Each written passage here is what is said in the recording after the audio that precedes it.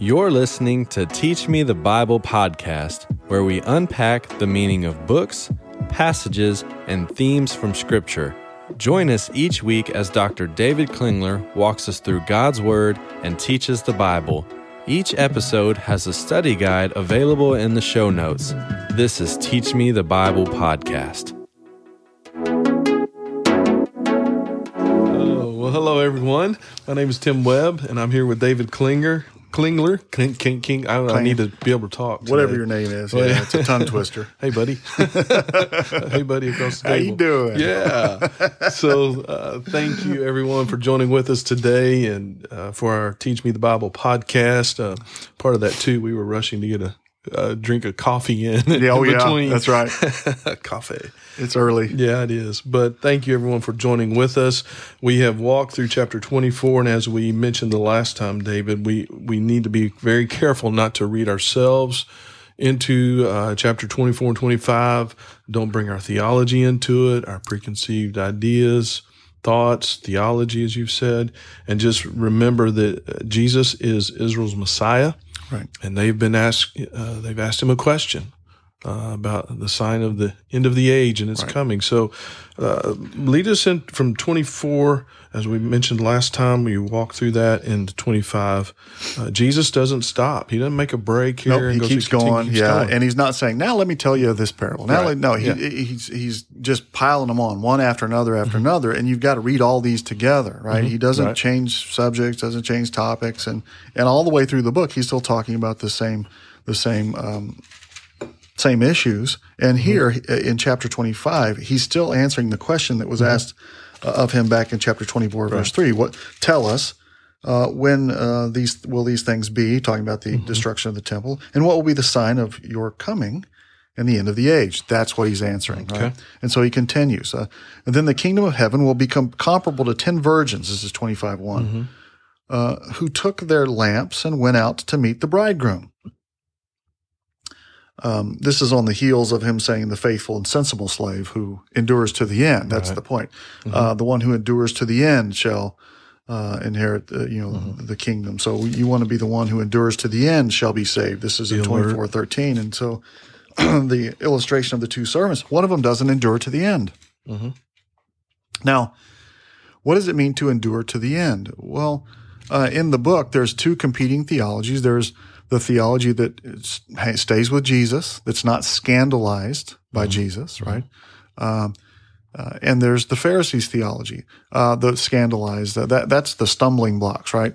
The one who scandalizes his brother, or the one who introduces stumbling blocks. If your right eye causes you to be scandalized, if your right hand causes you, that's the word that's being used throughout the book. Give offense, cause to stumble, that type of thing. And what's going to cause these Jews to stumble is go back to law keeping, to desert Jesus, desert their master, and go back to law keeping. And when they do that, it's not good, right? Jesus says to the Pharisees and the scribes, you go over the whole earth to make one proselyte, and after you convert this one to Judaism, he's twice as much a son of hell than he was before. Right, that's brutal. You're making them worse, right? Yeah, right? Well, the same thing's happening, right? So remember that's what's going on. Okay. So the kingdom of heaven shall be comparable to 10 virgins who took their lamps and went out to meet the bridegroom, and 5 of them were foolish, and 5 were prudent. Remember, there's only 2 theologies here, and so one's going to choose the Jesus side, one's going to choose the Pharisee side. That's all we got through the whole thing. But the prudent took oil in flask along with their lamps. For the foolish took their lamps, but they took no oil with them. And the prudent took oil in the flask along with their lamps. And while the bridegroom was delaying, they all got drowsy and fell asleep. And at midnight there was a shout, "Behold the bridegroom, come out and meet him." Then all of those virgins rose and trimmed their lamps. And the foolish said to the prudent, "Give us some of your oil, for our lamps are going out." But the prudent answered, "No, there will not be enough for us and you too. Go instead to the dealers and buy some for yourselves." And while they were going away to make the purchase, the bridegroom came, and those who were ready went in with him to the wedding feast. And the door was shut. And later the other virgins came also, saying, Lord, Lord, open up to us. But he answered and said, Truly I say to you, I do not know you. Be on the alert then, for you do not know the day or the hour, right? So, Lord, Lord, open up to us. Truly I say to you, I do not know you. That ought to be ringing in our ears. Back that Sermon on the Mount, right? Lord, did we not do this in your, did we not prophesy in your name? Did we not cast out demons? Did we not perform any miracles? And I will declare to them, depart from me, you who do lawlessness. I never knew you. Depart from me, you who do lawlessness. So it's the same thing that's going on. So what's the oil represent? Well, there's the predominant view out there is that the oil is the Holy Spirit. Does the Holy Spirit run out? Is the question, right? Can you run out of Holy Spirit or not have enough Holy Spirit or got to go buy Holy Spirit? That's not the subject of the book. The subject of the book is righteousness, right? How do the Pharisees think they get righteousness, and how do you get righteousness through Christ? It's through asking. It's imputed righteousness. Right. It's imputed to you, right? You can't run out of something that's imputed to you. Right. And you can't share it with somebody else, right? You got to go get your own. And so how do they think they're going to go get it? Well, are they going to go earn it, or what are they going to do here? No, it's imputed to you. And so how do you endure to the end? In this book and in this context, you don't go back to Pharisees' teaching. You don't go back to the leaven of the Pharisees. You don't go back to the teaching of the Pharisees. You don't go back to their theology. You don't go, You don't go purchase more. From the dealers who are teaching you how to be righteous. Right. That's not how you do it, right? So it seems that the Holy Spirit view doesn't make any sense, and it doesn't fit into the book. If we're reading this as a unified book, both sides claim to be righteous, the Pharisees and Jesus. The Pharisees have a way to be righteous, and Jesus says it's folly. You're to be perfect as your heavenly Father is perfect. And so that Sermon on the Mount's driving the whole story. And Jesus says the way that you are made perfect is through imputation. You build your house upon the Christ. You build your house upon the rock. And when the judgment comes, when the storm comes, it's going to stand. But if you build it on the sand, on your self-righteousness, it's going to, it's going to fall apart on you, right? Right. And so he's doing the same thing here.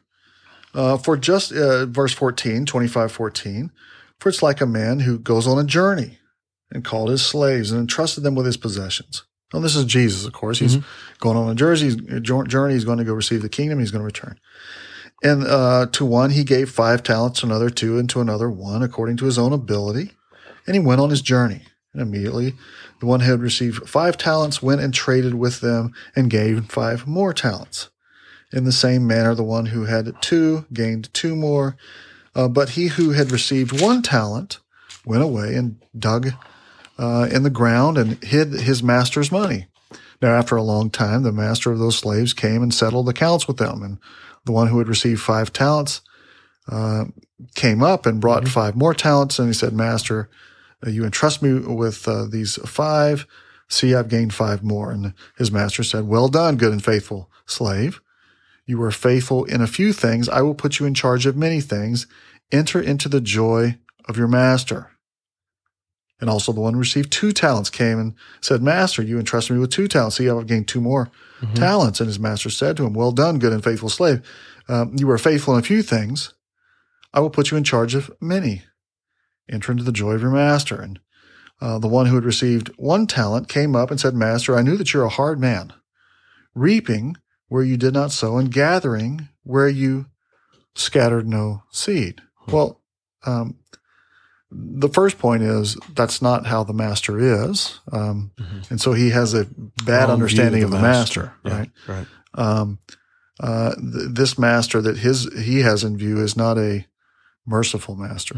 He's not a forgiving master. He's a hard master. Right? And I was afraid and went away and hid your talent in the ground. See, here it is. It's yours. And the master answered and said to him, You wicked, lazy slave. You knew that I reap, if you knew that I reap where I do not sow and gather where I scatter no seed, then you ought to at least put money in the bank. In other words, this isn't even consistent with your own view of me, right? Right. If I'm a hard master, that should have scared you into action, right? At least put it in the bank. It's not that I'm a hard master; it's that you're a wicked and lazy slave. Right. That's the problem. The problem's not here; it's over there, right? So I'm trying not to digress and have another conversation. So keep going. Therefore, take away the talent from him and give it to the one who has 10 talents. Mm-hmm. For everyone who has, more shall be given, and he shall have an abundance. But the one who does not have, even what he has will be taken from him. Now, remember, we've heard these words already. This was Jesus' response to teaching in parables back in chapter 13. Jesus asked by his disciples, Jesus, why do you speak to them in parables? Mm-hmm. Because to you it has been granted to know the mysteries of the kingdom, but to them it has not been granted. For whoever has, more shall be given, and whoever does not have, even what he has will be taken from him. And so this is the one who's taken his knowledge of the kingdom and operated according to it and benefited the kingdom, and he's being rewarded for it. But this other one who has no knowledge, it's being taken away from him, right? And so again, it's the two sides, right? And this one doesn't understand, this one that has the theology of the Pharisees. He doesn't understand and doesn't operate. And cast out this worthless slave into utter darkness, in the place where there shall be weeping and gnashing of teeth. So in all of these parables, you're getting the two sides presented, the choice presented. You can follow the teaching of the Pharisees, and it will fail you every time. You can try to gain your own self-righteousness, do your own stuff, and not only just gain your own self-righteousness, but in so doing, judge others, and not give mercy. But over here on this other side, on this Jesus side, you recognize that you've got nothing. That the law judges you, the law condemns you, and the standard is perfection. And so you have to ask for the righteousness. It's imputed to you. You've been given mercy, so now you give mercy. It's just that simple. So, so the choice here is, you're going to live like a Pharisee, you're going to live like a believer. And if you live like a Pharisee, if you live like a hypocrite, you're going to be judged for it, right? You want to try to earn your own salvation? Good luck. It's not going to go well for you, right? Yeah, it never does. Yeah. And don't go back to that. Yeah. That's the point. Yeah. The one who endures to the end shall be saved, right? And that applies to us as well, even though we're not going to be there at the end, at least not like the Jews are at the end, but they're going to be told to endure to the end. But when the Son of Man comes in his glory and all the angels with him, then he will sit on his glorious throne, and all the nations will be gathered before him, and he shall separate one from another. As the shepherd separates the sheep from the goats, so he shall separate the wheat from the tares, right? That's the chapter 13. And he will put the sheep on his right and the goats on his left. And the king will say to those who are on his right, come, you who are blessed by my Father, inherit the kingdom prepared for you from the foundation of the world. For when I was hungry, you gave me something to eat. When I was thirsty, you gave me something to drink. When I was a stranger, you invited me in. Naked, you clothed me. And when I was sick, you visited me. When I was in prison, you came to me. Then the righteous will answer him. The righteous will answer him. When? Notice the contrast between this and was back on the Sermon on the Mount. Those who claim to be righteous but aren't, they're listing all their stuff. Lord, did we not, prophesy in your name? Did we not do miracles in your name? Did we not, do all of these great, wonderful things in your name? And I will say, depart from me, you who, workers of lawlessness. Right? He didn't call them righteous; he calls them lawless. Right. Prophesy in your name, cast out demons, perform miracles in your name. Depart from me. These folks don't even know they did it. Right. Then the righteous will answer, Lord, when did we see you hungry? Or feed you, or thirsty, or thirsty and give you something to drink? Or when did we see you as a stranger and invite you in, or naked and clothe you? Or when did we see you sick or in prison and come to you? And the king will answer and say to them, truly I say to you, to the extent that you did it to one of these brothers of mine. Now, remember, gosh, there's so much here. There's so many textual connections here that need to be pointed out, right?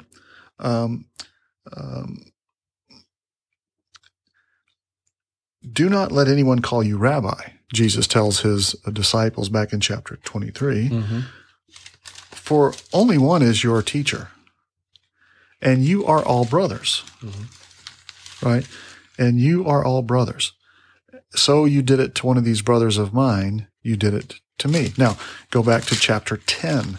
All the way back in chapter 10, this is the first time that Jesus sends out his disciples. He says, I'm going to send you out, and you're not, don't acquire gold or silver or copper for your money belts or any of that stuff. You go into a city, enter into the house, give it your greeting. If it's worthy, they'll respond to you. If it's not worthy, shake it, right? If you show up at their house and you're hungry, they will give you something to eat. If you don't, then go on down the road, right? Mm-hmm. It's the same thing, right? Mm-hmm.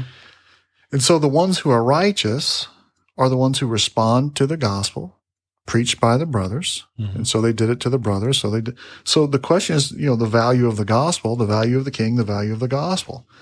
And so truly I say to you, to the extent that you do this to one of these brothers of mine, the least, you did it to me.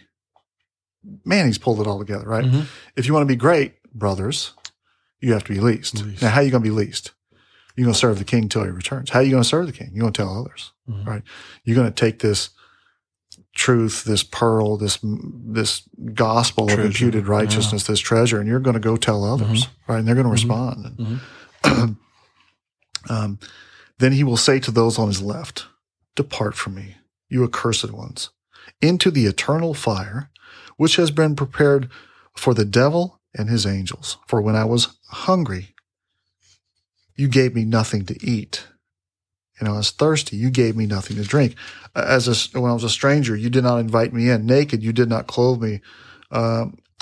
Sick or in prison, you did not visit me. And they themselves will answer, Lord, when did we see you hungry or thirsty or a stranger or naked or sick or in prison, and we didn't take care of you? And he will answer and say to them, truly I say to you, to the extent which you did it to the least of these, did not do it to the least of these, you didn't do it to me either. Mm-hmm. And these will go away into the eternal punishment. The contrast here is so stark between what the unrighteous are claiming to be doing, and what the righteous are being commended for doing. Right, back in chapter 7, did we not prophesy in your name? Right. Did we not cast out demons? And in your name, did we not perform many miracles in your name? Jesus says that's not what gets you in. Right. What gets you in is caring for the least, value of the gospel, right? And this goes back to some of the discussions that we've been having. We think that somehow we've adopted this notion that to be great in the kingdom, you got to do great stuff for the kingdom. But then our definition of great stuff comes from the world, right? Right. You got to be a big leader, a CEO type with a giant organization and a worldwide missionary ministry that does, multimedia event and raises millions and trillions and Jesus says, no, that's not it. It's caring for the least, caring for the brother and valuing the gospel, loving one another, caring one another, providing for one another. This is simple stuff. Remember the disciples asked Jesus, the rich man, he's talking to the rich man, and he says, you got to sell all your possessions.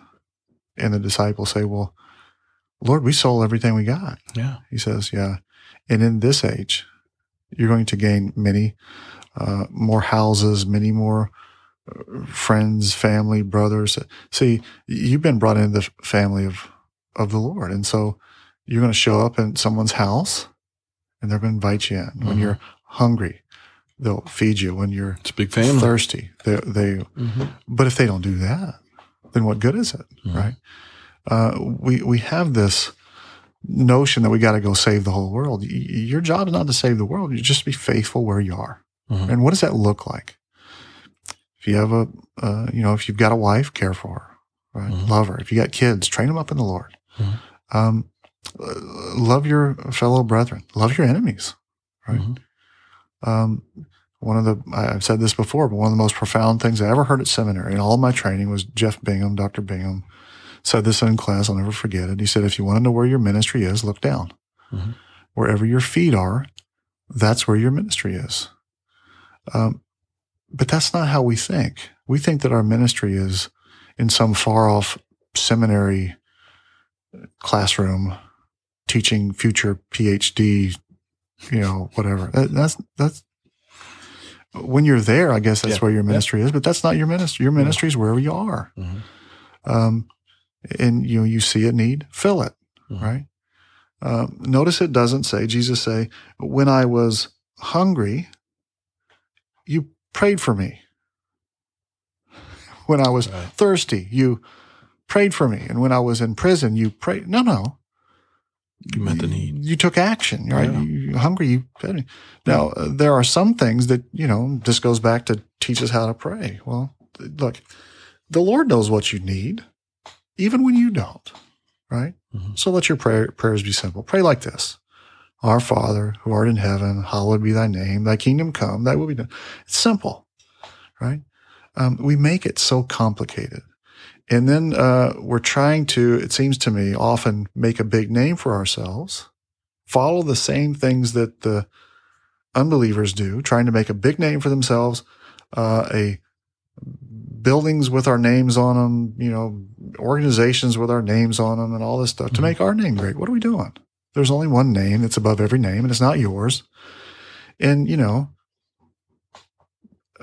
10 minutes after your death, 99.9999999% of people on the planet won't care. Mm-hmm. That's right. and very few will. Mm-hmm. So what are we living for? Right. Endure to the end. For those who endure to the end shall be saved. Be the faithful slave. Mm-hmm. And being faithful is real simple. Mm-hmm. Just love the Lord with all of your heart and with all of your soul and with all of your might. Love your brother as yourself. Mm-hmm. Love your simple stuff. It is simple stuff. Can it be that easy? Are you serious? Yeah. No, we got to have a worldwide evangelism plan. With a multimedia. Yeah. I don't want to. I don't want us to blast people that are truly.